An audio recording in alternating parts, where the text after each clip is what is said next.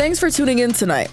I'm Candy Zilale, and these are your evening headlines for Tuesday, February 13th, 2024.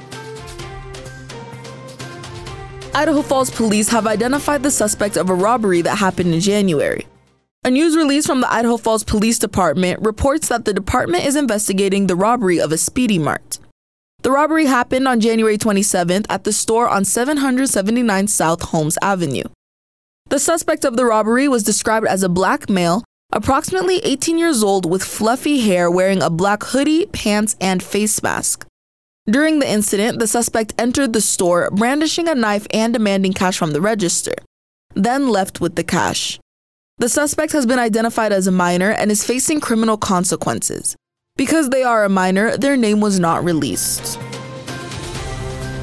Banks have recently purchased the naming rights to several local venues. Student reporter Chandler Guadgnin has more on the trend. The Mountain America Center in Idaho Falls, the Frontier Center for the Performing Arts in Idaho Falls, and now the ICCU Dome on the campus of Idaho State University in Pocatello. Besides being local buildings named after a company, these three locales have another thing in common. They are all named after local banking institutions. There has long been a practice of businesses purchasing the naming rights of sports venues across the country. In fact, according to Crone, of the 122 Major League sports franchises, 85 of them have naming deals with well-known companies. This trend has found its way into eastern Idaho. The Idaho Falls Civic Center made the switch to the Frontier Center for the Performing Arts in 2023. Dwayne Adamson is a volunteer member of the supervising committee of Frontier Credit Union. He says it allows companies like his to serve the community. This is an opportunity for them to contribute to the quality of life that its members have, as well as just to the community in general. Now, Idaho Central Credit Union is joining that growing list, partnering with Idaho State University for a 12-year, $6 million deal to rebrand Holt Arena as the ICCU Dome. Laura Smith, the Vice President of Community Development for ICCU, said in a written statement, "At ICCU, we value the partnerships we have created in all the communities we serve. Our sponsorships allow us to engage with our members and potential members while supporting events and activities where friends and families can create meaningful memories together."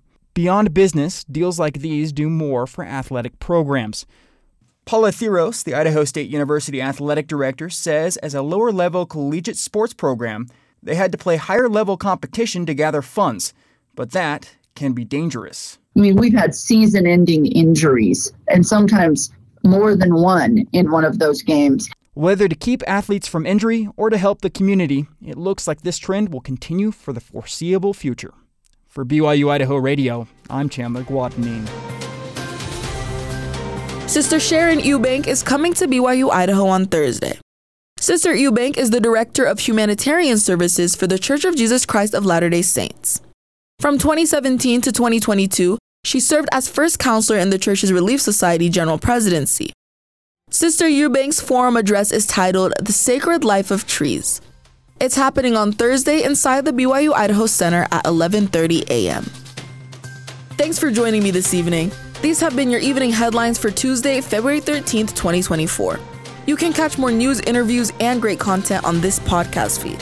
You can also ask Alexa, Google, or Siri to play the latest BYU-Idaho radio podcast. Or you can listen to us for free on your favorite podcast app. I'm Candy Zilale, and this is BYU-Idaho Radio.